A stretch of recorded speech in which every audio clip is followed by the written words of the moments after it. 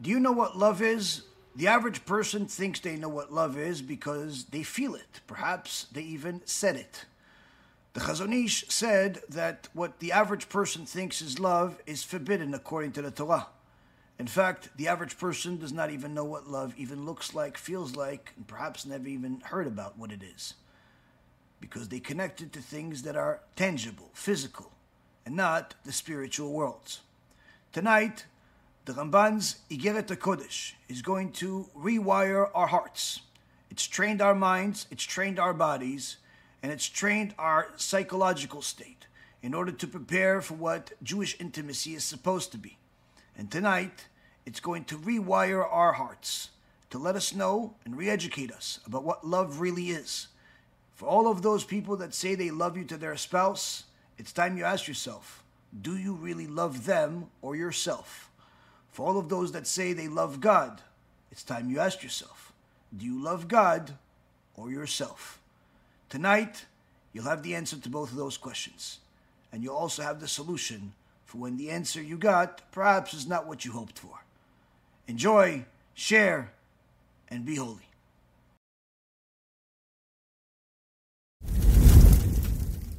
B'Shem Hashem Na'aseh V'Natzliach, Shiur Torah, Bruchim Habayim. We're back here on our Tuesday night lecture about the Jewish Intimacy series, Baruch Hashem, a series that has certainly transformed many lives in much more ways than we thought possible. Baruch Hashem, the power of Torah is truly unbelievable. And last week's shiur, we had a person that was an anti-Semite for as long as he can remember, change his ways, and Baruch Hashem has been commenting on all of our lectures because he's watching them and loves the Torah, Baruch Hashem. So if the Torah can do that from this series, you could just imagine what it could do for your marriage. Tonight's shiur is for the Refuah Shlema of Rav Ephraim ben Shulamit, Rabbanit Sarah bat Anat, Itamar ben Sarah, Rabbanit Levana bat Sarah, Avimori David ben Esriya, Imimorati Doris bat Jora, Sarah bat Esther, and all of Am Yisrael and all the righteous Noahis that continue to learn with us, continue to support all the amazing things that the organization is doing. Thank you very much for everything that you're doing. Also, as a reminder for everybody, if you want some of our books that are in Hebrew or the USBs that have our lectures on them in English to distribute in your community in the United States, you can go to our kiruvstore.org. Kiruvstore, KIRUVSTORE.org. And you can get yourself some of those for free to distribute in your community, only if it's Jewish people. Don't, order it if you're in the middle of Montana and there's, 3 Jews about 500 miles away from you. It's just simply not the intention of the campaign. If you want to help us distribute things, whether it's in our Kiruv station, which Baruch Hashem has been really unbelievable over these last couple of months here in South Florida, or the other projects that we have, you could donate on our website, be'ezrat-hashem.org. And last but not least, we also have the new store for you hardcore fans that want to get some Be'ezrat Hashem merch. You can go to our YouTube page, or you can go to bhshop.org, and you can get some of the merch over there. The blanket is a big favorite in my house. My kids love it. It's very comfortable. The bag is my favorite, and a few other things that are certainly very cool over there. Of course, aside from the cost of the products, which is very high, believe it or not. I know you guys are maybe surprised, but yeah, it's very high, very expensive stuff. But whatever is left of it is contributed to the organization, so it turns your purchase into a mitzvah, because that comes to the organization, so we could use to help Am Yisrael get closer to the Torah. So with that being said, we're going to get started with this series and continue in something that has really transformed our minds, transformed our souls, transformed our bodies over this last 30 or so lectures, because the Ramban, when he wrote this 750 years ago, he didn't just write it for his Talmid, back then. He even writes it himself that this is something that could affect any person that would ever read it, whether Jew or Noahide. And he even mentioned that later on in the book. And in fact, it's something that could truly transform your marriage, your relationship, your mindset, and ultimately your servitude of Hashem. If you watch the lectures, you could literally transform your entire life, just like our dear student Eli said in his podcast that we had on Motzei Shabbat. This is his favorite series, especially since the series is not necessarily what the average person expects or will ever hear anywhere else, not from experts, psychiatrists, or any other ist out there, simply because the words of the sages are as holy as it can get, but that also means that they have the highest level of wisdom. And this wisdom that's in this book, in this series in general, has really taken us in a completely different direction than we ever thought we were ever going to be on. And the beautiful part is that every single new segment is a completely new issue. So far, the Ramban has prepared us spiritually for that big holy act of intimacy. He also prepared us psychologically for that big and ultimate act of intimacy, for that mikveh night. He also prepared us physically to make sure that we don't eat certain foods that can make intimacy problematic, to make sure that we know what to eat, when to eat. The diet is also very clear, very critical. And at top of all of that, he also prepared us psychologically in the sense that he let us know last week that there are going to be major tests for all of these very dear tzadikot, these dear Jewish women that are going to the mikveh each month. They have to know, and their husbands need to know, that it's never going to be easy, because if you do this right, you could literally bring the next Moshe Rabbeinu to the generation. If you do this right, you can bring such an extraordinary neshama to the world that literally it would bring light to the world. Now, of course, all of this is fantastic, but the average person out there is, if he hasn't heard these lectures, and he is or she is in a relationship, they are under the assumption that they know what love is and what intimacy is because they feel it.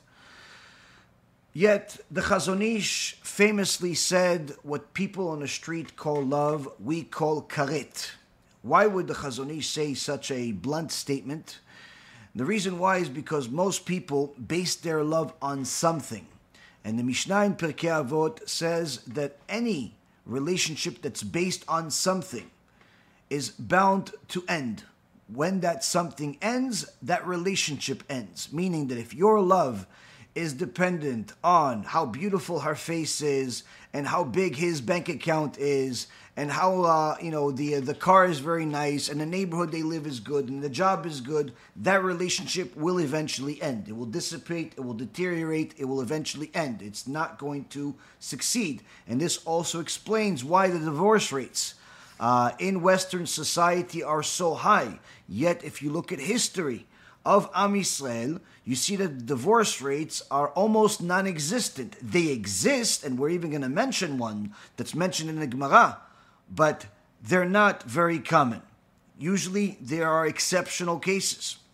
Now, the Anaf Etz Avot by Arav Ovadia Yosef brings extraordinary stories about each Mishnah in the Masechet.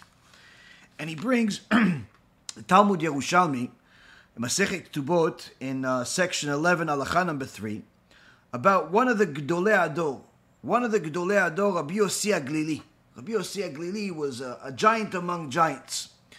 But of course, as the Gemara says elsewhere, that a person that marries a evil woman gets his whatever difficulties he gets are in this world, and anything that he's done as a mistake, he meets a few sins, are erased already in this world, and he won't suffer even a 1% in Gehenom. Why? Because an evil woman is literally living Gehenom in this world. Needless to say, an evil man.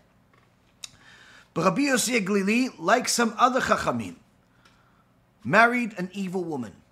And this woman tortured him left and right. She would embarrass him in public. She would literally do everything and anything possible just to torture the guy. Now, you're talking about one of the Gdolei Ador, Tzaddik, Kodesh Kodeshim. But yet, this woman had it out for him. Why she married him? Apparently, she's one of those people that likes to torture people. And she would do everything possible just to torture him. He wants, beans to eat, she'll give him noodles. He wants noodles, she'll give him beans. He wants up, she wants down. He wants to go, she wants to stay. Everything the opposite. Sometimes you have relationships like this, and people say, no, it's just that we're opposites, that why. No, it's because you don't love each other. That's why. It's because you don't love each other. Why? Because a woman that loves her husband is going to do whatever the husband wants her to do. A man that loves his wife is going to do whatever the wife wants to do, so long as it's within the grounds of Torah. Now, of course, in the secular world, they have no concept of what love is, and we're going to get to that in a second and prove that. And in fact, many of you, if not all of you, that are watching today are going to admit to yourself that you did not know what love is until today. In fact, once you hear what the Ramban is about to teach us, you're going to start asking yourself if you've ever felt love at all. Especially for those that think, I love God. Everybody wants to love God. I don't want to fear God. I want to love God. Fine. You want to love God? You first have to know what love is. And this is not an insult. This is an education. The whole point of all of these shiurim is to educate ourselves and re-educate ourselves. We educate ourselves with this Torah, but we also have to re-educate ourselves to overcome the ego that makes us think that we know much more than we do. So Rabbi Yosef Glili was married to a wicked woman, a woman that literally tortured him. And one day, Rabbi Elazar ben Azariah, one of the other Gedolim, one of the other tzaddikim in the generation, came to visit him to learn some Torah with him. And he witnessed how Rabbi Yosef Glili's wife is insulting him, is abusive, it's horrible. Pulls him to the side. He says, Kvodo cannot continue such a marriage. Surely someone with in your caliber should not be married to such a woman. Now, obviously, you know that nobody gets involved into anybody's marriage. Needless to say, the holy sages. But if this actually happened, you could see that there was certainly grounds for it. He's telling him, you cannot be married to this woman. This is a woman that is a desecration of the Torah. Rabbi Yosef Glili says to him, what could I do? The sum of money that I promised her on the ketubah is too much for me to afford. I can't divorce her. I can't afford it. Rabbi Elazar ben Azariah was very wealthy. The Gemara says that he literally owned cities and boats, an enormous amount of money. Something that's incomprehensible even in today's terms. He says, I'll pay for it. Rabbi Yosef says to them, if you're going to pay for it, certainly I will do it. And that's what happened. He gave him the money, he gave it to the woman, and they parted ways. She quickly got married to some other rich guy that was a shomer, that was like a guy that's in charge and a powerful person. And he moved on with his life, and of course, remarried, and everything went on. A few years passed, and his ex-wife's life went downhill.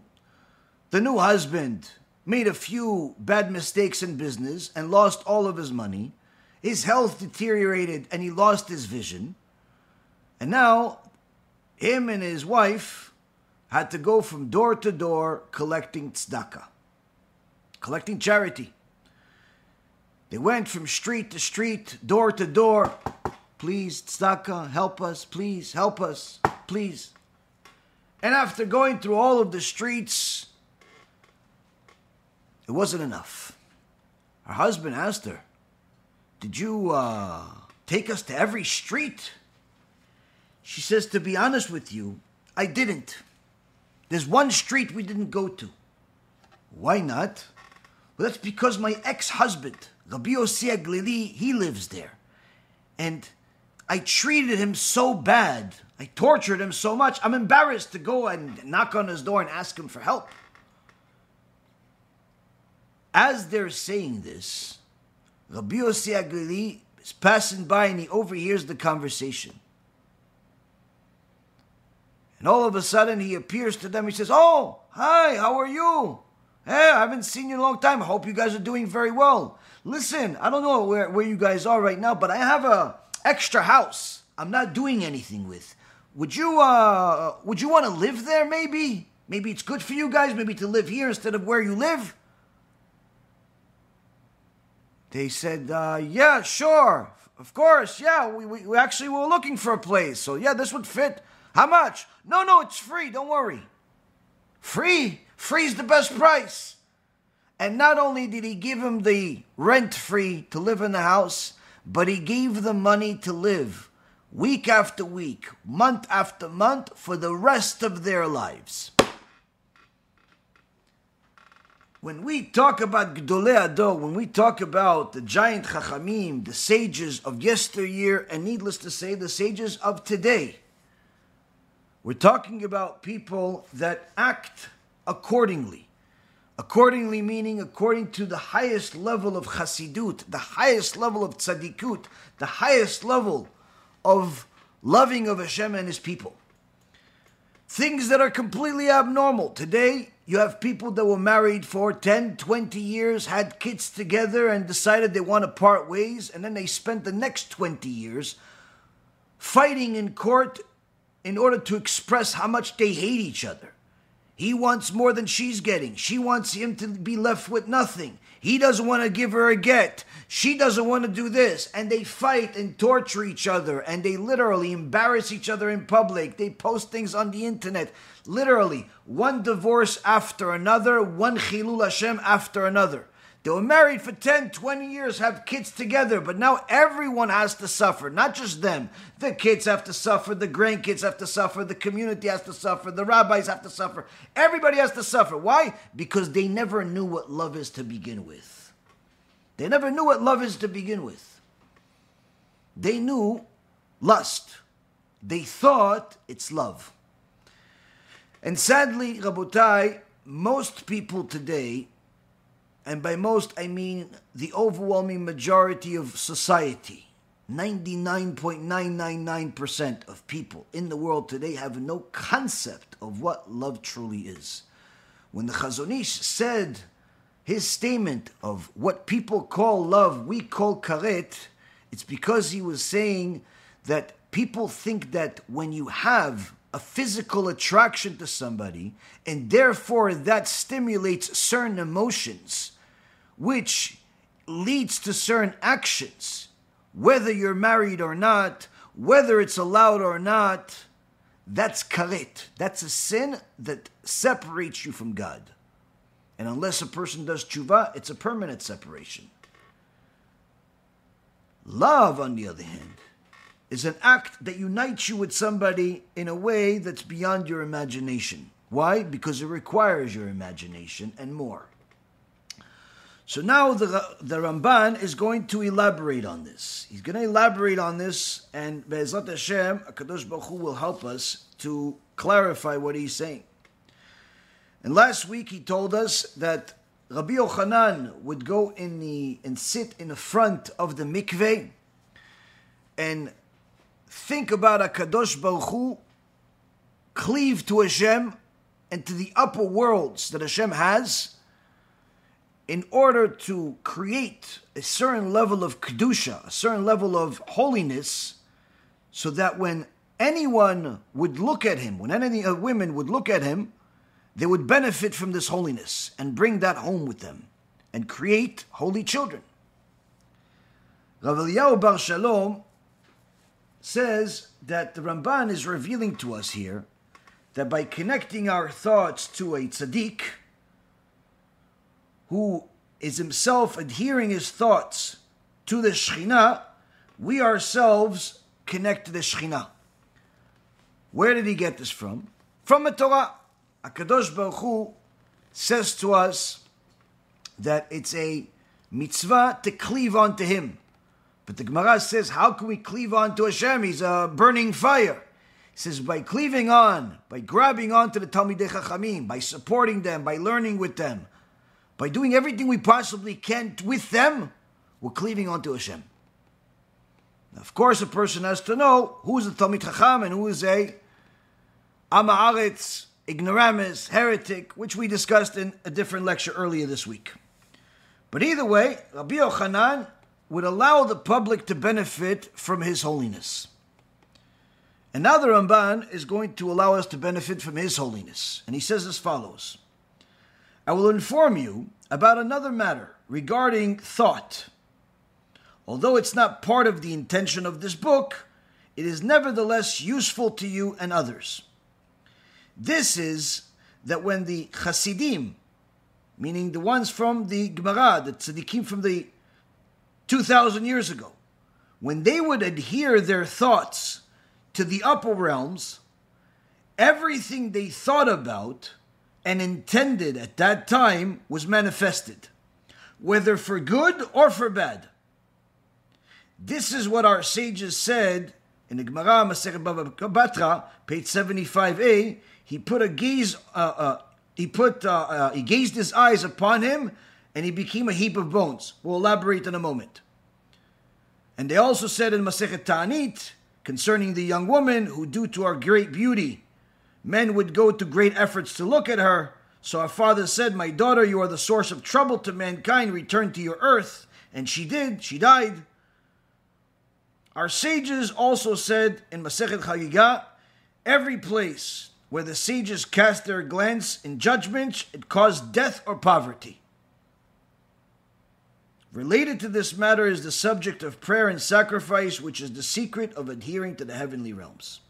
Up to here is what we're going to, Be'ezrat Hashem, cover, elaborate, and Be'ezrat Hashem, pull out the holiness from there in the terms that we could understand and apply, Be'ezrat Hashem. When Rabbi Yochanan would think about HaKadosh Baruch Hu, connect his mind to the upper worlds, we discussed how a person that understands how the upper worlds work, how they look like, he knows what to do when he gets there. And therefore, his mind, which thereby means him, because wherever your mind is where you are, goes into a new level, a new realm of reality. A reality where what we consider miraculous here is normal behavior there. And therefore, whatever he is thinking about, good or bad, there is manifested into reality here. Why? Why does this work this way? And what does this all have to do with love? The average person, if you ask them, what's on your mind? You had a study. You were in the street, like some people, they make these videos where they walk up to different strangers, people they don't know, in universities, in different streets where it's busy, and ask people different questions. Usually it's because they want to highlight the level of stupidity in society today, because the average college student doesn't even know, who the president is, who the vice president is, who was the first president. Needless to say, they don't know how many Jewish countries are in the world. And if there was one time a study done where they asked kids in, I believe it was UCLA, a school that costs somewhere in the neighborhood of $50,000 per year, which, if you ask me, is a complete waste of money. Most of the education is unnecessary, and the one that you're actually getting, you could literally learn for free on the internet. But nonetheless, if somebody needs a degree for a specific profession, taking certain courses may be worthwhile, but no need for you to actually attend these types of schools. You could do it all online. But anyway, back to our issue at hand. They asked these kids that their parents or the government is paying $50,000 or more a year to attend this school. And they're asking him a basic question. how many Jewish people are in the world, in your opinion, and how many Jewish countries are in the world, versus how many Muslim people are in the world, and how many Muslim countries are there. And literally, if it was a comedy skit, it would actually be funny. But since it wasn't, it's not. The average person said that they believe that there are literally billions of Jews in the world and dozens of Jewish countries. But in regards to the Muslims, they believe that there is only a few million Muslims in the world and perhaps one or two Muslim countries. I mean, as far from the truth as you can possibly get. The exact opposite almost. As there's only one Jewish country, and there's only 15 million, at most 20 million Jewish people that we know of.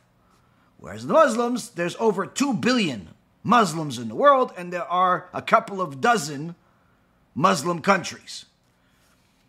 But your average student that's going to spend at least $250,000 in tuition fees does not know this.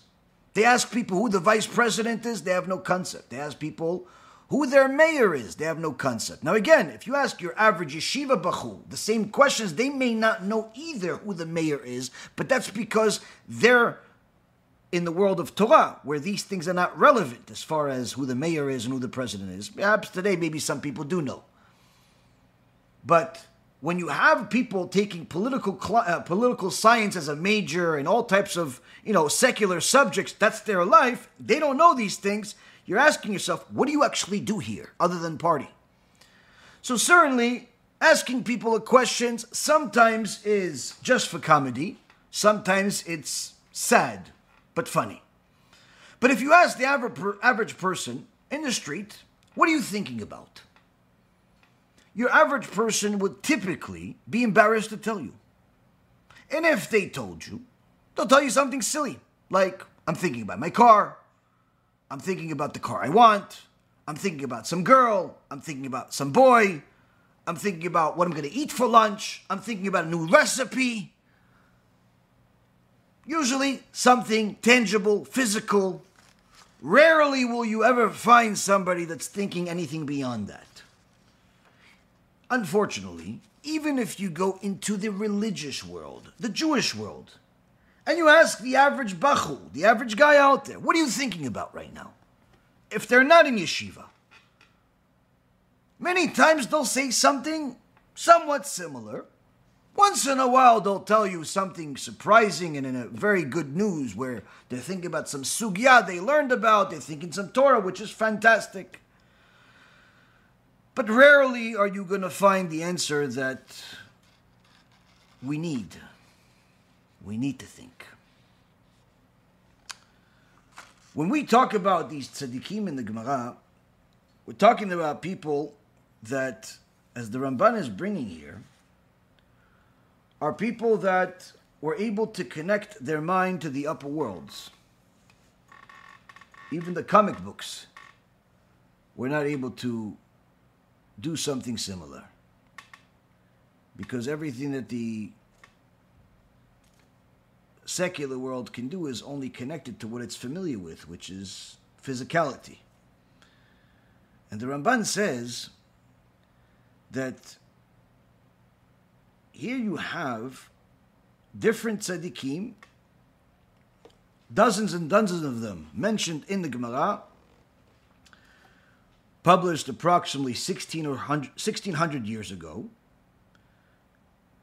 where they would adhere their thoughts to the upper heavens, and everything that they thought about manifested. One of the examples he gives is Rabbi Yochanan, where in the Gemara in Masechet Baba Batra, page 75a, says that Rabbi Yochanan was teaching one day.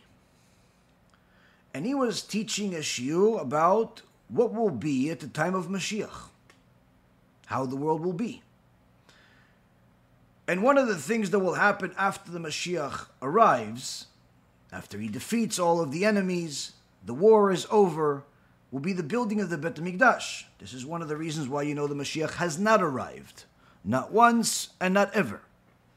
When he arrives, the whole world will know. There will not be any disputes. There will not be any disagreements.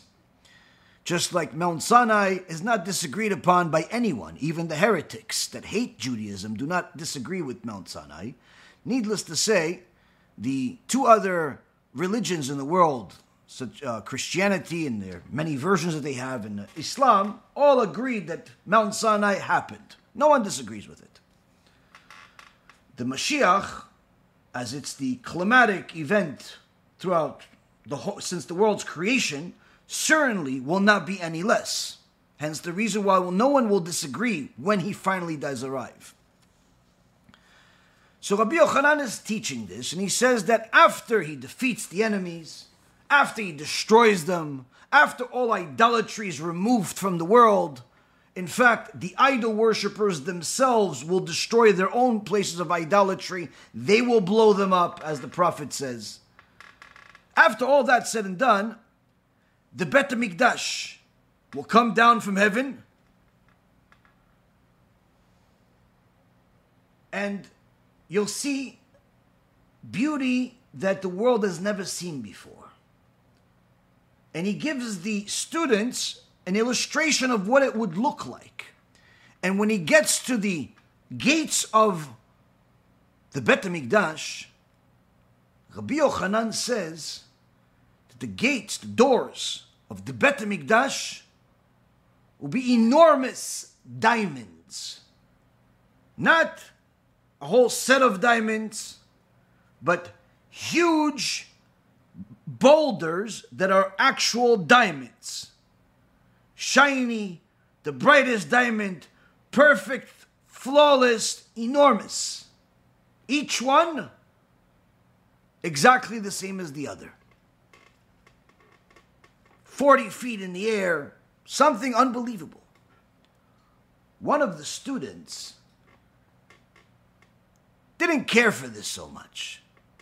He said, the Rebbe is exaggerating. How could there be such big diamonds when today we don't even have a diamond that's the size of an egg?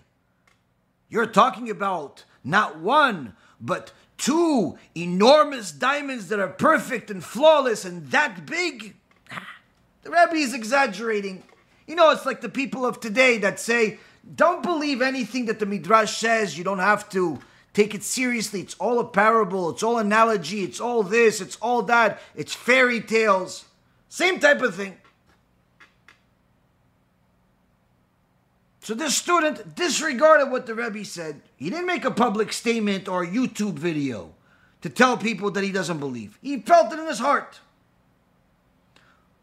HaKadosh Baruch Hu can see your heart. And one day, the student was on a ship, and the ship hit something, cratered. Everyone's in the ocean, including this young man. As he goes under the water, miracle of miracles. He opens his eyes as he's under the water, and he sees angels working at the bottom of the ocean on two enormous diamonds. And apparently he was able to speak to them, as obviously Hashem set this whole thing up, and he asked them, what is this? And they told this young man, these are the future doors. The doors of the future Bet HaMikdash. We're working on them. We're preparing them. He gets out of the water, saved obviously for a purpose. He comes back to shore. He goes back to the Bet Midrash, where Rabbi Yochanan would teach, and he attends a shiur. Rabbi Yochanan is talking about something else altogether. And he mentions something similar that's exaggerated in the eyes of the people that don't like to believe the words of the sages, because it doesn't make rational sense to them.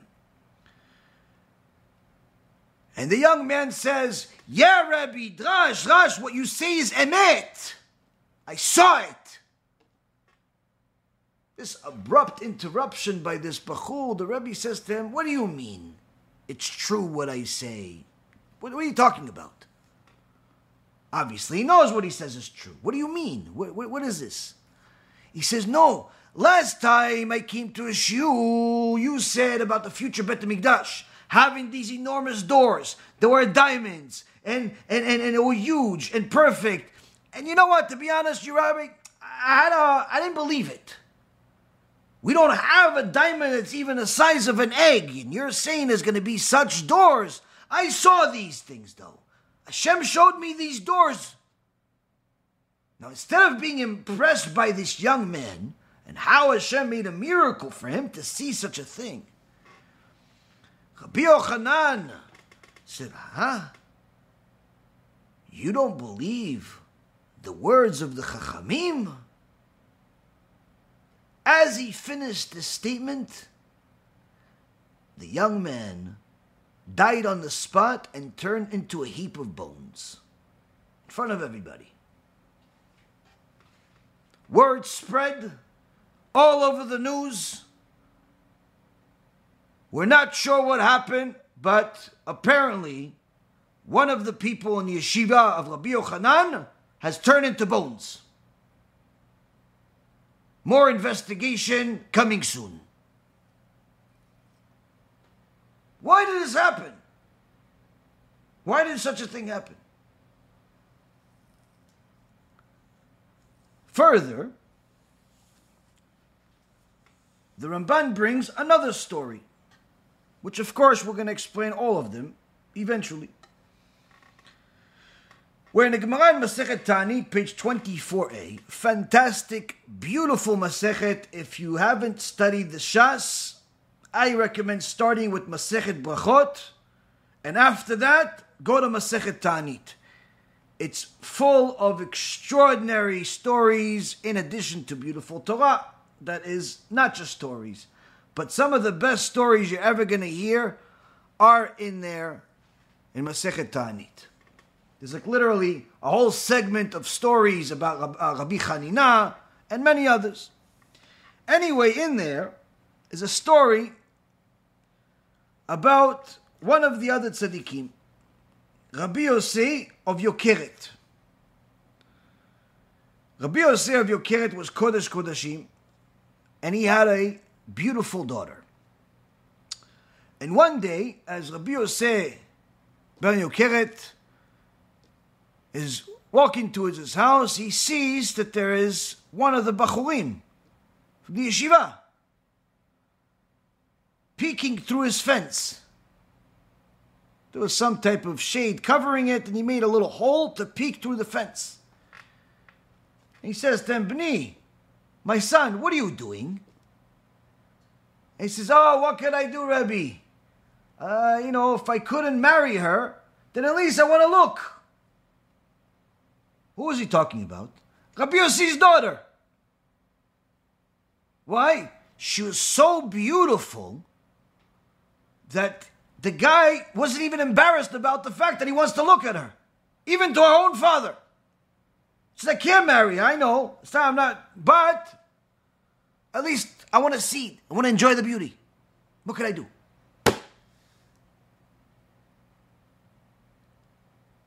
Rabbi Yossi goes into his house, he sees his daughter, and he says to her, my dear daughter, your beauty is a source of trouble for Am Yisrael. You're causing Am Yisrael to sin because of how beautiful you are. Return to the dust you came from. On the spot, his daughter turned to sand. News spread in the world of Torah. Beautiful daughter of Rabbi Yossi has turned into a little bowl of sand. Why? What happened? One of the Talmidim of Rabbi Yossi heard about this, and he ran away from the rabbi. They asked him, why are you coming here? Your rabbi is the biggest rabbi in the world. He goes, yeah, he's the biggest rabbi in the world, but I'm scared to death of him. Why? If I get the wrong answer, if I sue something, he may turn me into a little bowl of potatoes. I don't know, bowl of sand, bowl of something. I don't want, I'm scared. He's too holy for me. He ran away to a different, he started learning from one of the different chachamim. Says, he's too high for me. I'm scared. I don't trust myself. If he is like this with his own daughter, what'll be? What about me? What's he going to do to me?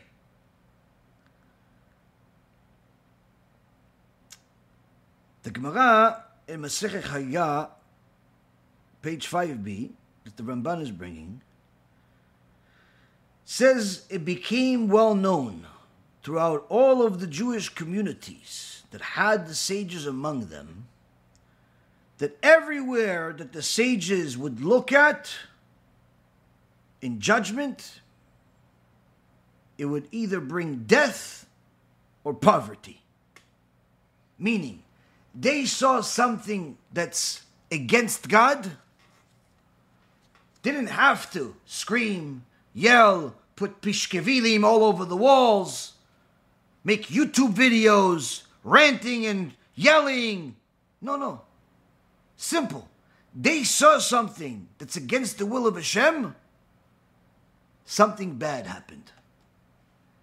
Everybody became poor, someone died. People were scared to death to do anything wrong. Why? Chas v'shalom, one of the sages looks at you. Who knows if you're going to survive the day? Forget about survive the year. You survive the minute. In fact, the Gemara in Masechet Avodah Zarah has a famous story where one of the Roman Caesars passed a decree against Am Yisrael, as they usually did. And Am Yisrael needed a miracle to get this overturned. They said, we need to send somebody that miracles are normal to him. Send Rabbi Shimon Bar Yochai. Miracles are normal to him. He said, yeah, but Rabbi Shimon cannot go by himself. Someone has to go with him. Ooh, who would go with him? Rabbi Yossi's son said, no, I'll go. In front of everybody. His father's like, oh, why'd you say that? Ay, why'd you say that? Why, my dear son? Why didn't you ask me first? Why, Abba, I want to go with the tzaddik. I want to go. His father almost started crying. Rabbi Yossi, one of the Gdolei Hador, his son, he almost started crying because his son is going to go on a trip with Rabbi Shimon Bar Yochai. Today, everybody sings Rabbi Shimon Bar Yochai. Everybody thinks that he's best friend. The father, Rabbi Yossi, one of the Gdolei Hador, one of the Talmidim of Rabbi Akiva, almost cried when he found out that his son is about to take a trip with Rabbi Shimon Bar Yochai. Why? He says, you don't understand. Rabbi Shimon Bar Yochai is Kodesh Kodeshim. He's Kodesh Kodeshim. You do one thing against the will of God, you're going to die on the spot. One thing you do against the will of God, you'll turn into bones. The dogs will eat you. He was scared to send him. Until Rabbi Shimon Bar Yochai found out, he said, no, worry. I promise you I'll bring him back. I promise you I'll bring him back. So here you have tzaddikim that had extraordinary powers, it would seem like. And these types of powers, these types of abilities, scared the people. Certainly they helped the people. When Rabbi Shimon Bar Yochai went on the way, one of the demons came to him, a demon by the name of Talmalion. Initially, Rabbi Shimon started crying, says, look how lowly we are. The servant of our forefather Avraham, Hagar, she had 2 angels come to her. We have a demon. Look how lowly we are. Look how much of a nothing we are. Woe to us. Some people today, they look for demons because they think it's cool until they find them. Rabbi Shimon is crying that a demon came to help him. Came to work for him. He's crying. He's like, wow, how lowly we are. Because we don't have angels like Avraham Avinu's servant, Hagar. Anyway, since you're already here, he says to him, go do something for me. Of course, Rabbi Shimon, at your command, go to the Caesar's house and he has a daughter. Enter her. There's a dibuk. Make her go crazy. But when I come, I tell you to leave, you get out. At your service, Rabbi Shimon. The demons were scared of Rabbi Shimon Bar Yochai. He goes, they get to the palace of the Caesar. Of course, by the time they get there, there's commotion. Everyone is crying. Everyone is scared. No one knows what's happened to the daughter of the Caesar. He brought all of the scientists and philosophers and experts and doctors. No one knows what to do. No one knows what to do with this kid that's bending her body in all types of strange shapes, climbing the walls. The Exorcist. Nightmare. Rabbi Shimon enters. Now, typically, the Romans didn't like the Jews. But here, there's desperation. They don't have time to not to like the Jews. What do you want? He says, I heard that the Caesar's daughter is not feeling well. I can help. The Caesar heard this. You can do it. Goes, sure, right away. No problem for me.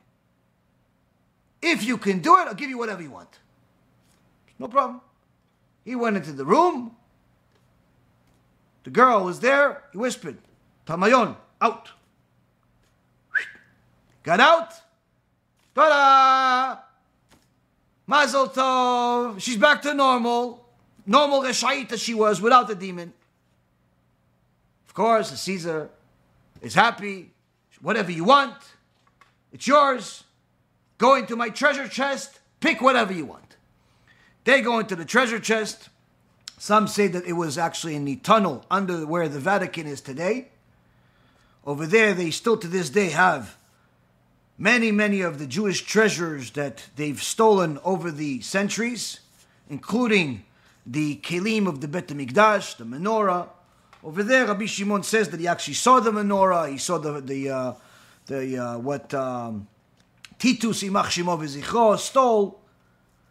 Anyway, the subject debate among the sages about how the menorah actually looked like.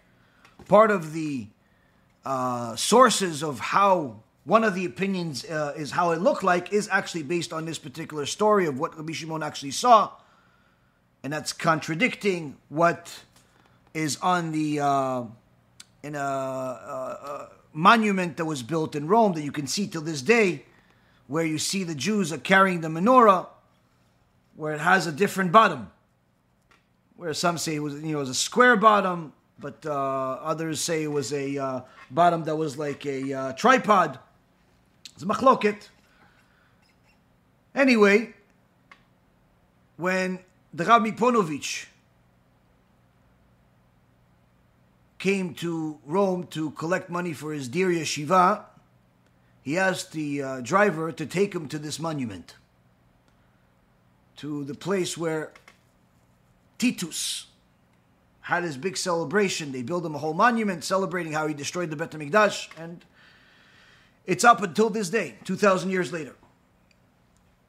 The Rabbi Ponovich got out of the car, looked at the monument, and said, Titus, Titus, where are you?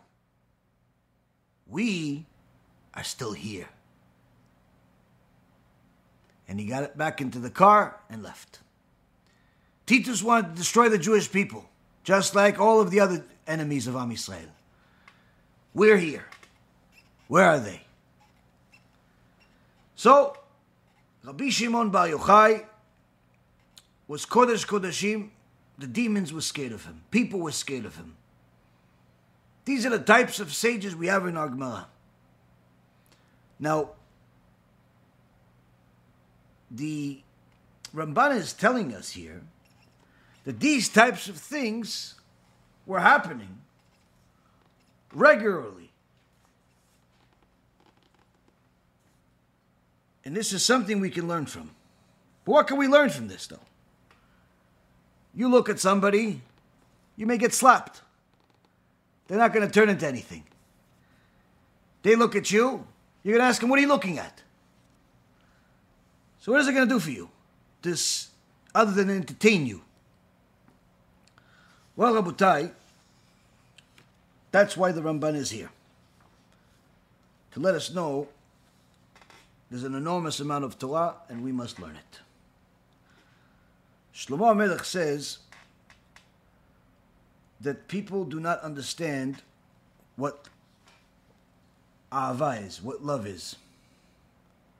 Why? Because people think that they love God when they don't really know what love is. They don't really know what love is.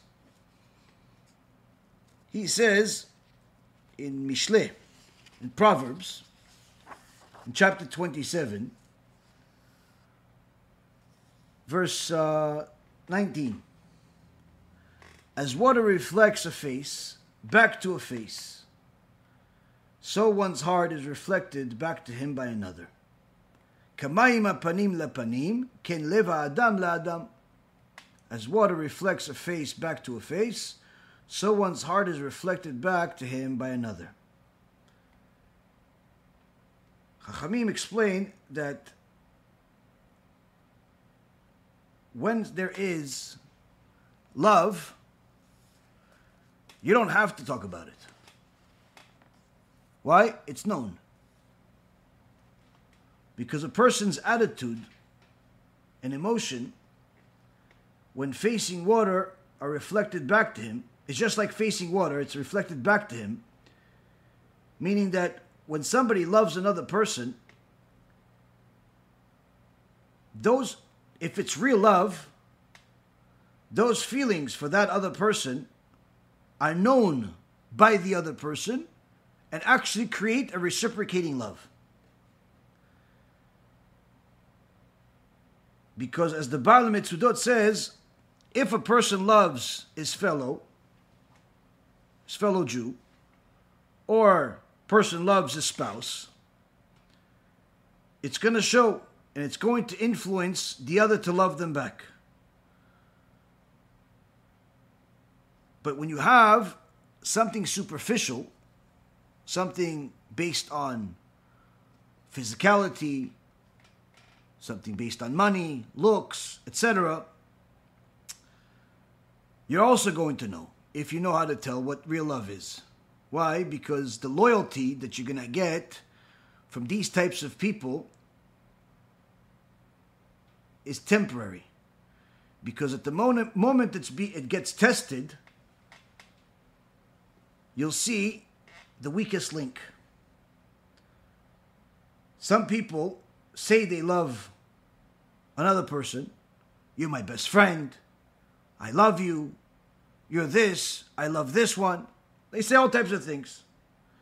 But in reality, sometimes they actually don't like the person. Some actually feel that they have real love and kingship between them and somebody else. But it ends at some point. They ask their friend for a favor. And as soon as they ask for a favor, all of a sudden the friend is busy. Or they can't do it. Or you ask them for something that literally is easy for them to do. They just simply don't want to do it. They don't want to be bothered. Why? You're disturbing them. They liked you when you were strong. Now you're showing signs of weakness. I'm going to find a new friend. Come back when you're strong again. Yeah, but you said you're my best friend. You said you loved me. You said we this. You said we that. I said, I felt it back then. I don't know, something changed. What changed? I didn't do anything. I don't know. Maybe it's not you, it's me. You know, all that nonsense that people say to each other in order to make themselves feel better. Shlomo HaMelech says that if a person truly loves another, it's going to be just like when a person faces water. You're going to be able to see it. But why doesn't he use the comparison to, let's say, a mirror? Says Rabbi Yosef Kimchi, is because a mirror, even if you're far away from it, you can still see yourself. You can still see somebody else, even if it's not as close. Water, on the other hand, the reflection is only visible if you're close. As soon as you step away, it disappears. In order for something to be truly love, you have to get really close. It can't be love from afar. Can't be far from the person, but say you love them. Can't be, I love you, but I have a girlfriend. I love you, but I cheat on you. I love you, but I'm not honest with you. No such thing. You love yourself. And you're enjoying the benefits you get from this person. And you want them to feel good about it, so you call it love. Now, Shlomo HaMelech says we have no idea what love is. Why? Because what we think is love usually requires all types of bells and whistles. When in reality, real love is something that requires you to get really, really close. But what does it mean to get really close? What does it mean to get really close?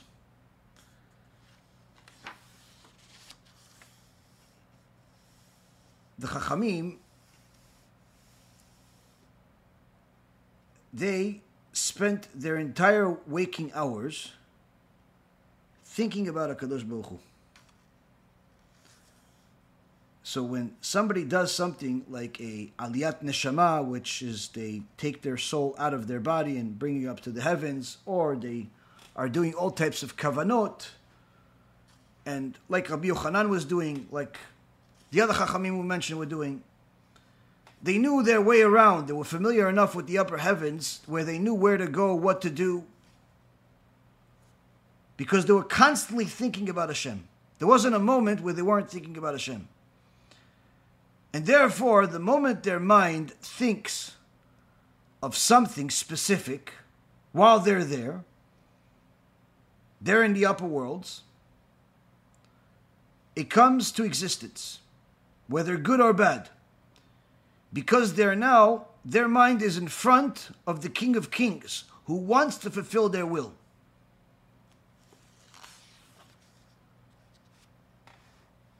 The Even HaEzel says about Psalm number 16, verse 8, where David HaMelech says, Shiviti Hashem lenegdi tamid, that I have Hashem before me always, because He's at my right hand, and I shall not falter. Shiviti Hashem lenegdi tamid, ki mimeni balemot.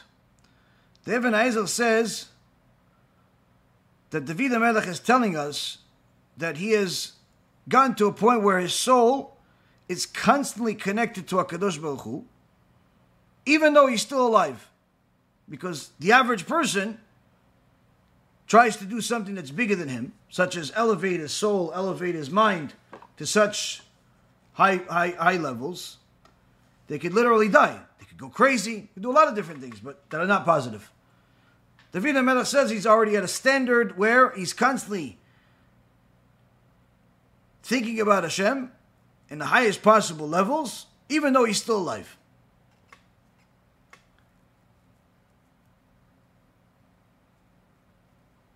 The Magid of Rabbi Yosef Karo, the angel that Rabbi Yosef Karo had in the Sefer Magid Mesharim,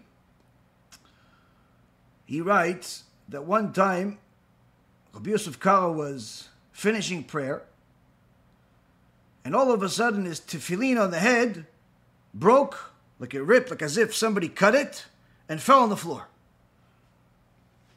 Of course, this brought him a lot of sorrow. Your tefillin fall on the floor. It's not a good thing. It's not a good way to start the day. Let's just say that. Later that day, when the angel came to him, he said, "You're sad." Rabbi Yosef Karo said, "Yes, I'm very sad."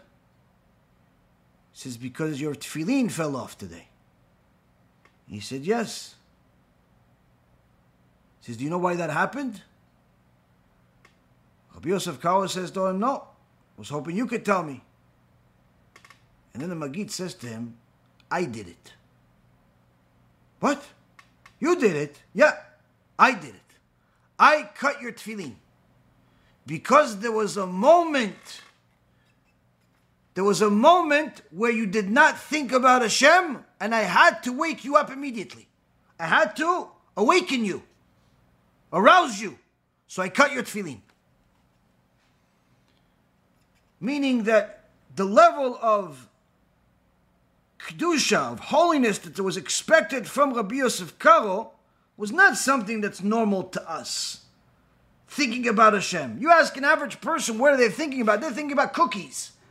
They're thinking about, I don't know, some Game Boy, some PlayStation. They're thinking about the stock market. They're thinking about food. They're thinking about something that's forbidden to think about. They're thinking about everything but Hashem.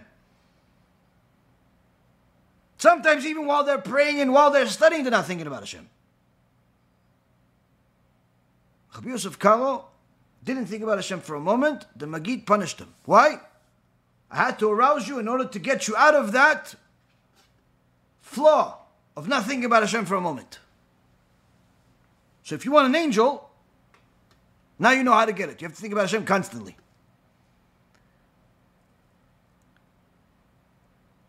Now, what does all of this have to do with love? These sages, these stories.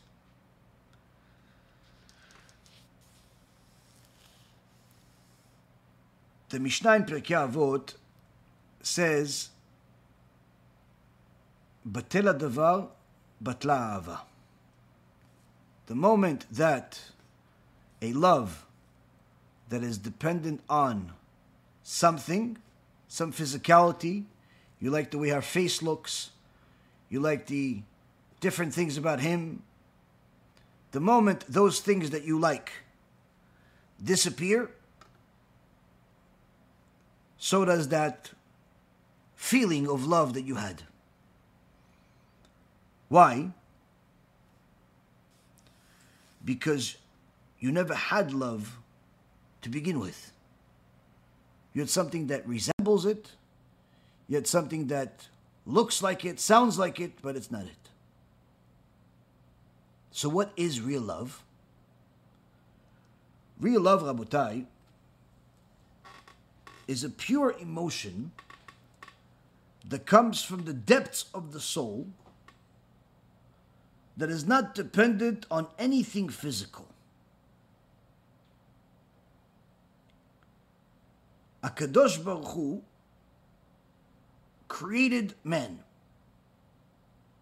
As the Torah says in Sefer Bereshit, the book of Genesis, that he blew into him a living soul.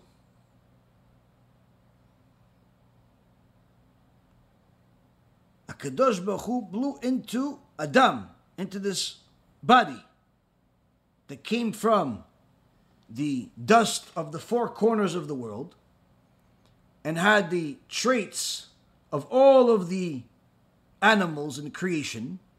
Each one gave him something. And now Hashem put life into it. He put a soul into it. When that spiritual soul is awakened by another spiritual soul, it's thereby moved by this other soul like a pair of magnets. And therefore, real love is a feeling that reaches the depths of the heart, that nullify all dependency on physical desires and attachments. Why? Because real love is a spiritual status. It's not a belief. It's not an idea. It's something that's within the person. Their soul connects to another soul. to such an extent that they move together. They cannot separate. There is no separation. They're naturally thinking about each other all the time. Even if there's no plan or connection, everything is connected. The thing that this resembles the most in the creation, and perhaps part of the purpose of why this was created, was a magnet. Magnets. Why were magnets created? You could say magnets are useful for a lot of things, but in reality, Hashem created the creation in order for us to learn from that creation. Now, if you have two different magnets that are obviously have the opposites and so on, they attract each other, and as soon as they get close to each other, if there's nothing separating them, immediately they connect. If there's something in between them, let's say you have a table or whatever it is between them, when you move one magnet, what happens to the other magnet? It also moves. When you move it again, what happens to it? It moves again. No matter how many times you move it, it continues moving along with it. What's making it move? You can use all of the scientific terms you want. Oh, it's because of electromagnetic and this and that. Fine. Reality is, you have no idea. Why? HaKadosh Baruch Hu decided to create it that way. He decided that this magnet is going to move that magnet. That's why it works. You could explain it in natural physical terms, but the real reason is HaKadosh Baruch Hu wants it to do that way. The same concept with the souls. When they are connected, when there is real love between them, there is nothing that one can do without it affecting the other. Not affecting the other. It moves, the other one moves. It thinks, the other one thinks. It feels, the other one feels. It is like what Shlomo HaMelech says, it is like looking at the water. You move, the reflection on the water moves. You move the other way, the reflection on the water moves. If the reflection is not moving, it's because of a demon. But if it's moving, it's love. So now, Shlomo HaMelech wants to tell us even more. He wants to tell us, how do you know you have love? Proverbs chapter 10, verse 12 says, V'al kol peshaim techaseh ahava. Love covers all transgressions. When there is love between two people, even if one person seriously wrongs the other, it'll be overlooked. Why? I love her too much. So what if she didn't cook? So what if she doesn't look like this? So what if she doesn't do this? So what? Doesn't make a difference. It's not considered. Separation is not part of the equation. If you thought about divorce, really, that means you don't really have love. You have something, but it's not love. Why? Because separation is not an option when love exists. There is no future that you can see yourself without this other person. If you're imagining yourself with someone else, that means you more likely love yourself, are expressing emotions and words that represent emotions to this other person that you're with, but it's not love. Why? Love means wherever I go, my lover goes. There is no reality without them.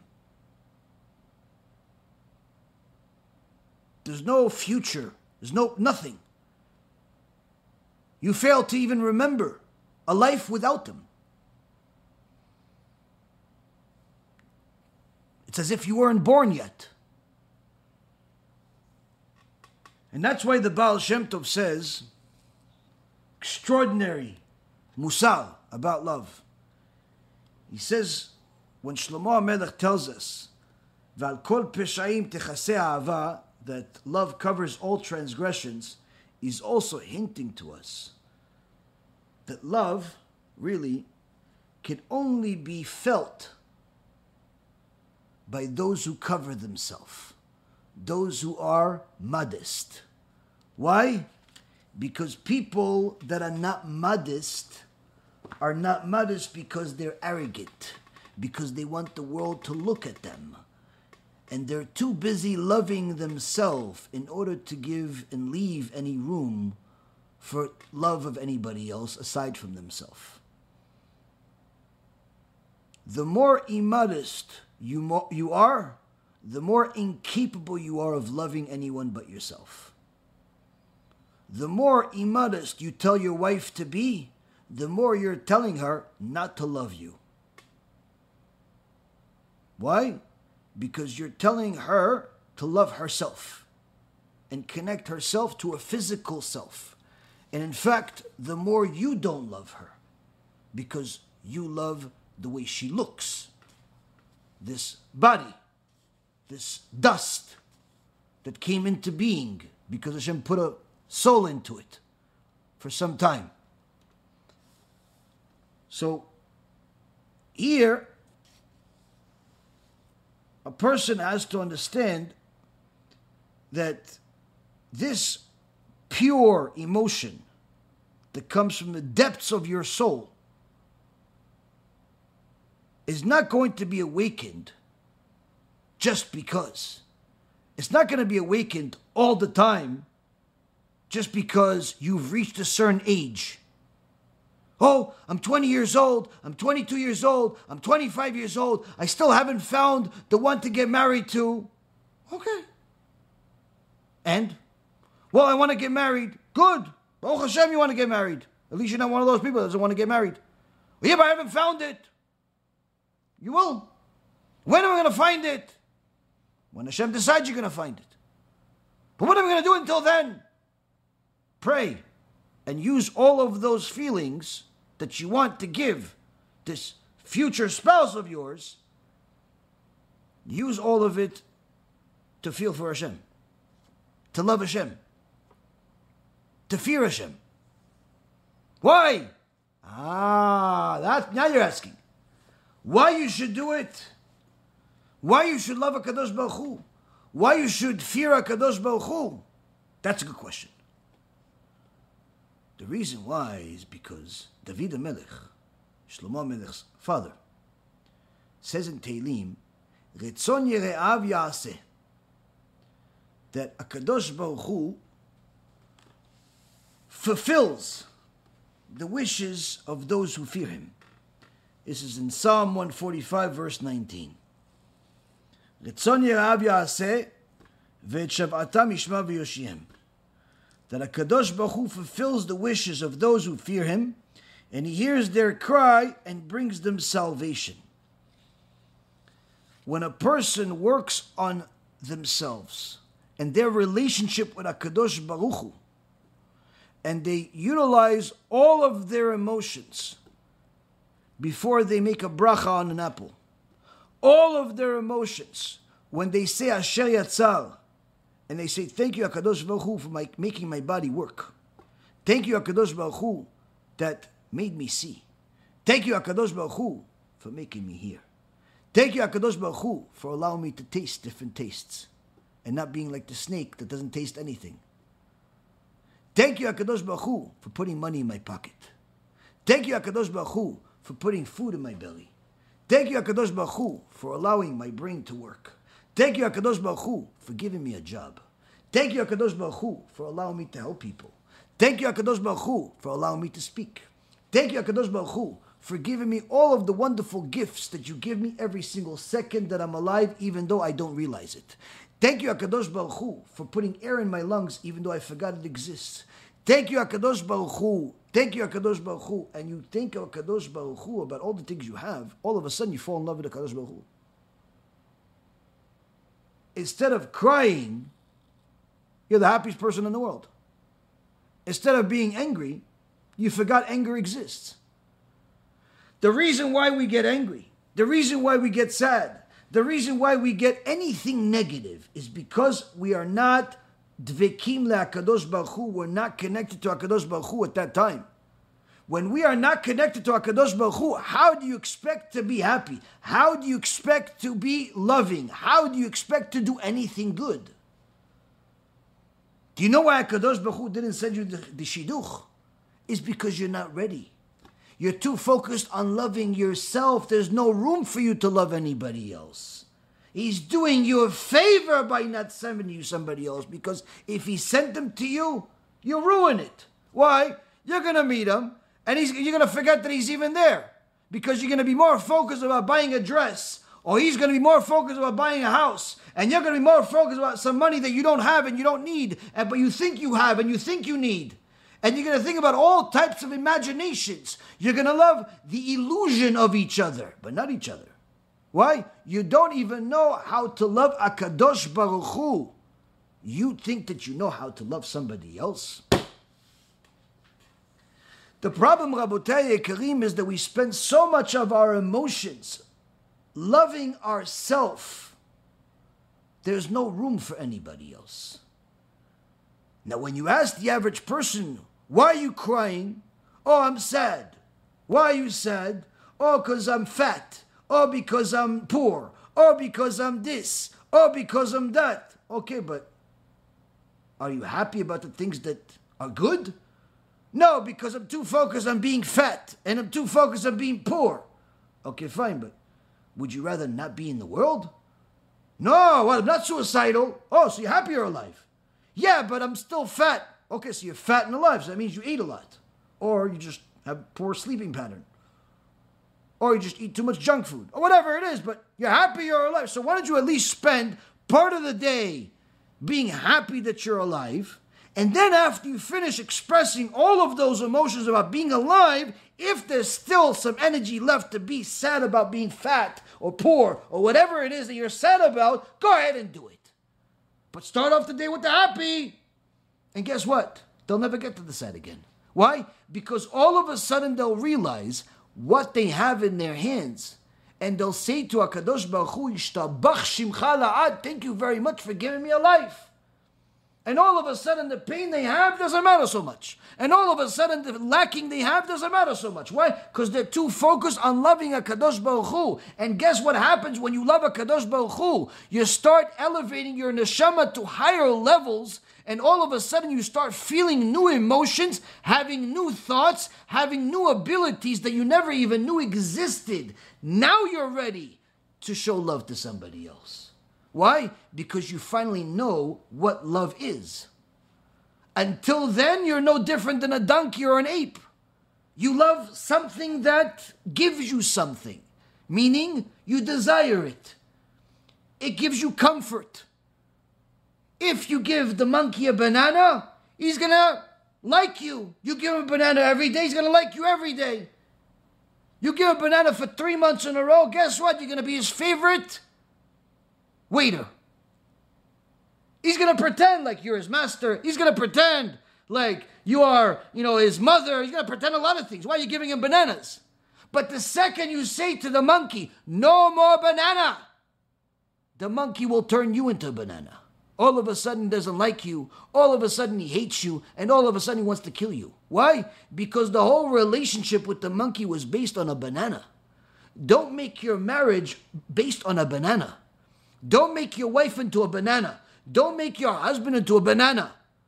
You have to understand that in order for you to feel love for your spouse, you first have to understand what love is. Stop telling me or anybody else you love HaKadosh Baruch Hu. You don't even know what love is yet. Why? Because love is not dependent on anything material, anything physical. Love is a deep feeling that comes from the root of your neshama and moves alongside with what you love, without any dependence on anything else. The moment that you are able to move your will alongside God's will, you want what God wants you to have, not what your neighbors want you to have, not what your cousins want you to have, not what the Reshaim want you to have, not what the lusts and the physicalities of the world and the desires of the world want you to have. You want what HaKadosh Baruch Hu wants you to have, which is good, things that are permissible. So when you see things that are immoral, you see things that are against the Torah, even if your body craves it, your soul that loves HaKadosh Baruch Hu is disgusted by it. Why? I love Hashem. I love Hashem. Yeah, but the body wants. Let the body die for all I care. I love Hashem. When a person understands that his soul has to start moving in line with the will of Hashem, then they'll begin to know what love is. Now, it may be easy for some people to move their soul with another person rather than move their soul with their Creator. But the point is still the same. When your thoughts are in line with their thoughts, not because you know what they're thinking, but rather because you know what is in their interest. You're thinking, you're desiring what is the best for them, and not just for you. You're thinking, you're wanting what is the best thing for her, not just what's good for you. You're not just thinking about your beastly body and what your body needs. You're thinking about what does she want, what does she need, but more than anything else, what would be good for her. Not based on my definition, but based on who we are. When a person starts determining their decisions based on a mutual interest, now you have something that could be called love. But if you are operating with separate minds and separate bank accounts and separate portfolios and separate houses and separate beds and separate vacations and separate futures that you don't tell each other about, and sometimes even separate relationships that could be on the internet or even in reality, you do not have love of the other person. You simply have love of yourself. A love of yourself that's so deep that it doesn't have any room for anybody else. It just has room for itself. You love yourself, so you want to soothe yourself. You want to soothe yourself with anything that would soothe it, whether it be food or some type of intimate action or whatever it is. There are no bounds, there's no limitations to people that love themselves. But stop telling the other people that you love them, because you're a liar. When a person feels real love, it changes their life. Because now they understand that there's something bigger than them.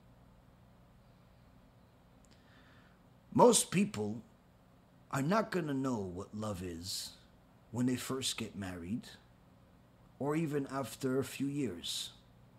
The first time you start really feeling love for most people is when you have a kid. And the reason for that is because for the first time in your life, you'll realize that you are responsible for somebody else's breathing. Your whole life, nobody asked you how you're breathing. Your whole life, you never went next to somebody's bed and saw if they're breathing. But when you have a kid, all of a sudden you're worried. Is the kid breathing? I don't know, I can't hear him. Yeah, he's 8 days old. What do you want him to do, snore? Oh, That's how it is with the kids? Yeah, that's how it is with this. Oh, okay. 10 minutes later, is he okay? Yeah, he's sleeping. Oh, okay, he's sleeping. Does he say something? Yeah, probably in like 6 months from now. Oh, so it's going to be like this for 6 months? No, probably 60 years, but for now, for you, it's 6 months. Why? Well, for the first time in your life, you're seeing something. Now, if you don't know what love is, that love will be expressed at best just with the kid. If you do know what love is, all of a sudden, your heart grows more room for your wife. Why? She just gave you a gift you can never give her back. All of a sudden, you love your wife much more. Yeah, but what about the fact that she gained weight? What about the fact that she this? And what about the fact that she that? If it's love, none of those things actually matter. Because as we said, love is a spiritual status that comes from the depths of the soul. That when they're real, they eliminate any connection whatsoever to the physicality of the world. Meaning, you develop a connection with your wife, you develop a connection with your husband that no longer is ever concerned with the money in the accounts, with what house you live in, with what shoes you're able to buy, with how much weight you weigh or they weigh, and what you're going to eat for lunch, and what you're going to do for vacation. None of that actually matters anymore. In fact, the future doesn't exist unless they're there. The Gemara calls the wife bait. For any of you that know Hebrew, bait means house. Why does the Gemara call the wife bait? Why are all Jewish women fat? No. The opposite. If you love your wife, she's the house. Meaning, wherever she is, that's your home. If she's not there, I'm not home. I'm not home. When a person understands what love is, they'll understand that there is no more me. There's us. So when they hear stories of different chachamim that went to the doctor and they told the doctor, our leg hurts. The doctor says, whose leg hurts? The rabbi says, our leg hurts. Wait, so both of you have pain in your leg? No. Our leg hurts. So why did you say our leg? Because it's our leg. Just like this arm is our arm, and this head is our head, and this house is our house, and this neshama is our neshama. Everything is ours. When her leg hurts, we're both in pain. When she doesn't feel good, we both don't feel good. When he doesn't feel good, we both don't feel good. Our leg hurts. If the moment your wife's leg hurts, or the moment your husband's head hurts, you run for the hills, it's nothing to be ashamed about. It's just that you don't love each other. You're not lacking care for each other as far as decent care as human beings. You just don't love each other. Perhaps you should start working on it since you're married. Many times people think that love just works by itself.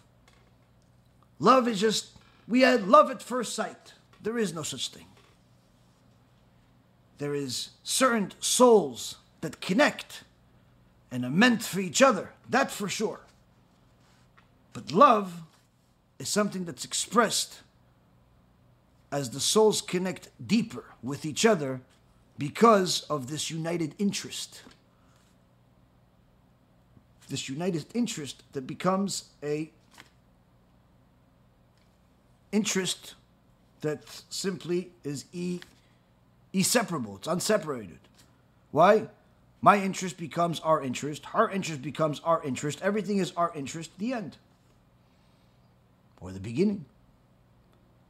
So when a person has all types of imaginations in their future about being with other people, being at other places, wanting to be somewhere else where their spouse isn't, that's simply because they don't have love for the other person. They have love for themselves.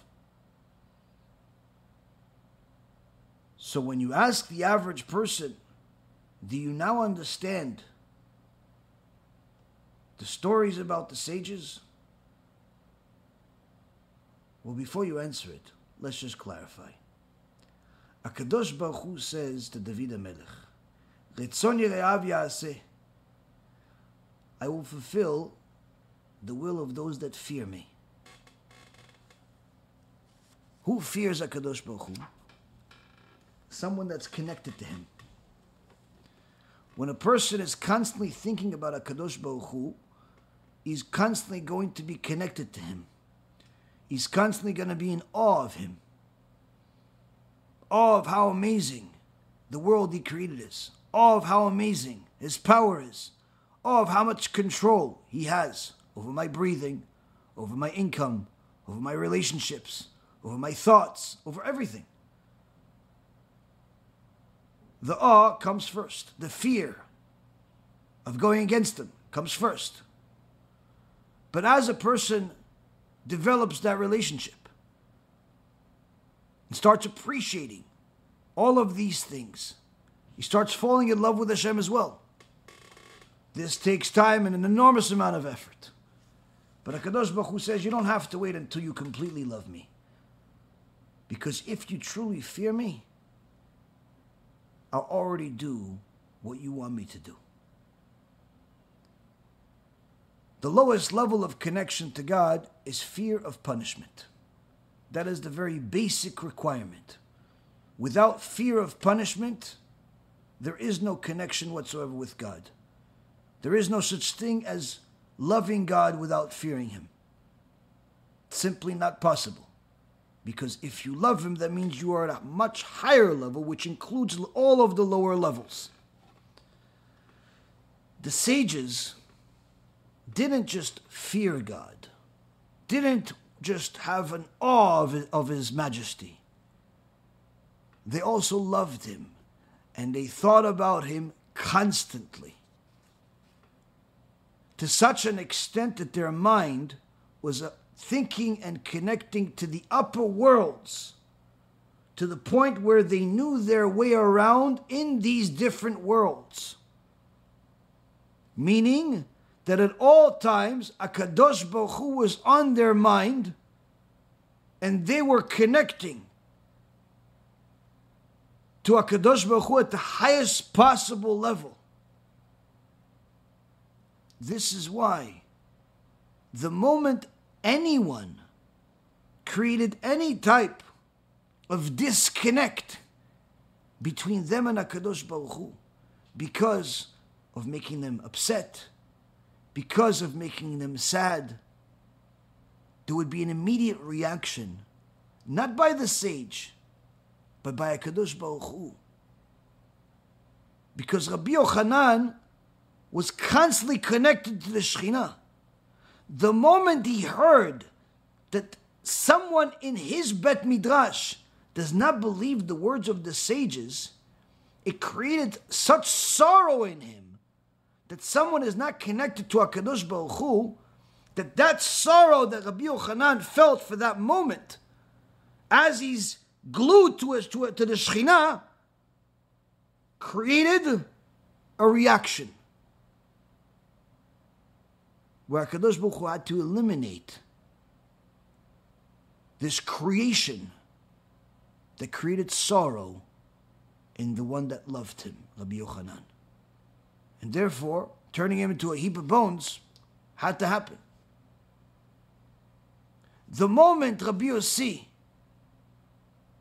saw that his beautiful daughter were causing the sons of HaKadosh Baruch Hu to sin, he felt such sorrow for those boys of how they're sinning simply because his daughter looks a certain way, and how they're going to separate themselves from their master, from their creator, from their Father in heaven, as a result of just a piece of meat.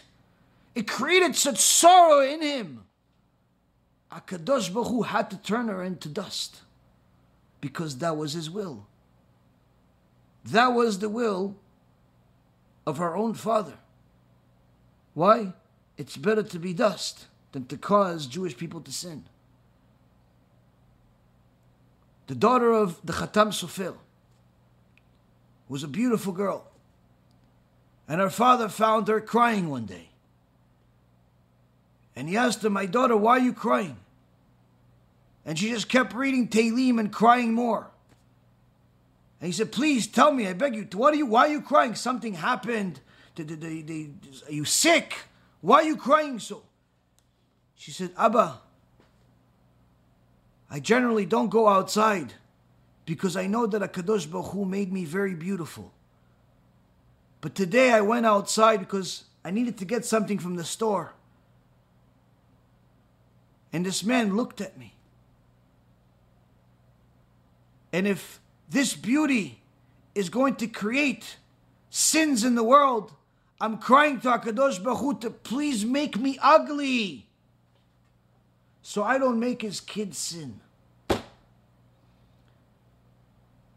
The Khatam Sofer cried, and he says, "Amen. May your wish be fulfilled, and may HaKadosh Baruch Hu take this beauty of yours and give you a son that's going to be such a chacham, he's going to bring light to the world." And until this day, the descendants of the Khatam Sofer's daughter, who cried to be ugly, until this day, she has descendants that are bringing light to the world. Why? When a person loves HaKadosh Baruch Hu, their self-interest disappears. Their interest now becomes the will of Hashem. So before you say you love Hashem, do you even know the will of Hashem? Or do you just know what you want? If you love Hashem when He gives you stuff, that simply means you love yourself. If you love your wife when she gives you stuff, that means you love yourself. If you love your husband when he gives you stuff, that means you love yourself. It doesn't necessarily make you a bad person, but at the very least you need to know that if you really want to love somebody else, it requires you to give some room to that love by taking away some of your own selfishness. Your will has to turn into our will. If you want to love Hashem, you have to do what the Mishnah in Pirkei Avot says. Turn your will into His will. And He will then turn His will into yours. That's a true connection. And that connection is eternal. There is no future without it. Because once it exists, there is no separation. This, Rabotai, is why Rabbi Yossi HaGlili had no qualms about helping his ex-wife.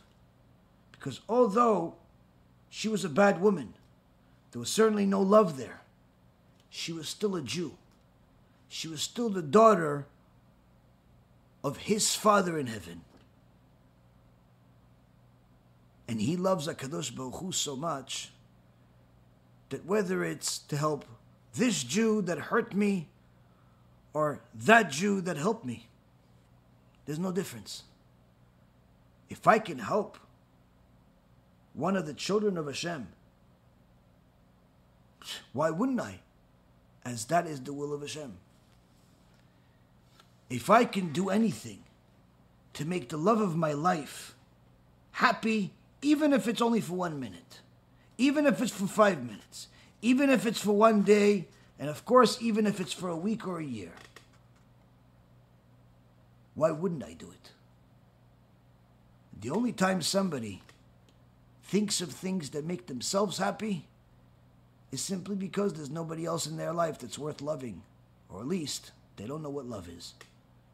Tonight, we learned what love looks like. Perhaps all of us need to ask ourselves, do we really love anybody aside from ourselves? Once you have that answer, you'll know exactly what you need to work on. And then you could utilize those ideas, those thoughts, those new feelings in order to create more love between you and your spouse. And of course, in order to create more love between you and your Father in heaven. Because He certainly loves you, but at the same token, there comes a time where you need to express that love back. Kol Tuv, Bracha V'Atzlacha, Be'ezrat Hashem, we'll see each other again and learn again tomorrow. This book that I received in Aventura Chabad is one of the best books I ever read, and I recommend it to everybody who wants some knowledge in the Torah to get this book. Shabbat Shalom. Shabbat.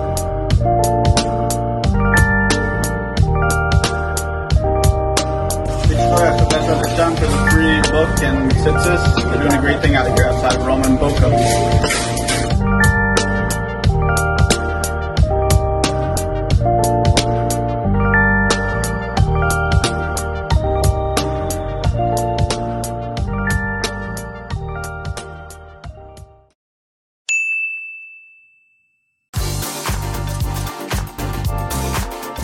Hashem says, listen, you can do this, or you can do this. For me, it's pretty simple. At the end of the day, we came from dust, and we have to take a step back, truly understand what the purpose of being here is. Hashem didn't have to put us here. I want you guys to do good. I'm going to give you, each and every single one of you, a test. I want you to pass it. I'm going to give you the tools to pass it. You have the choice. Because guess what? At the end of that test, the reward is going to be amazing. Avram got a test. Yitzchak Avinu got a test. Yaakov Avinu.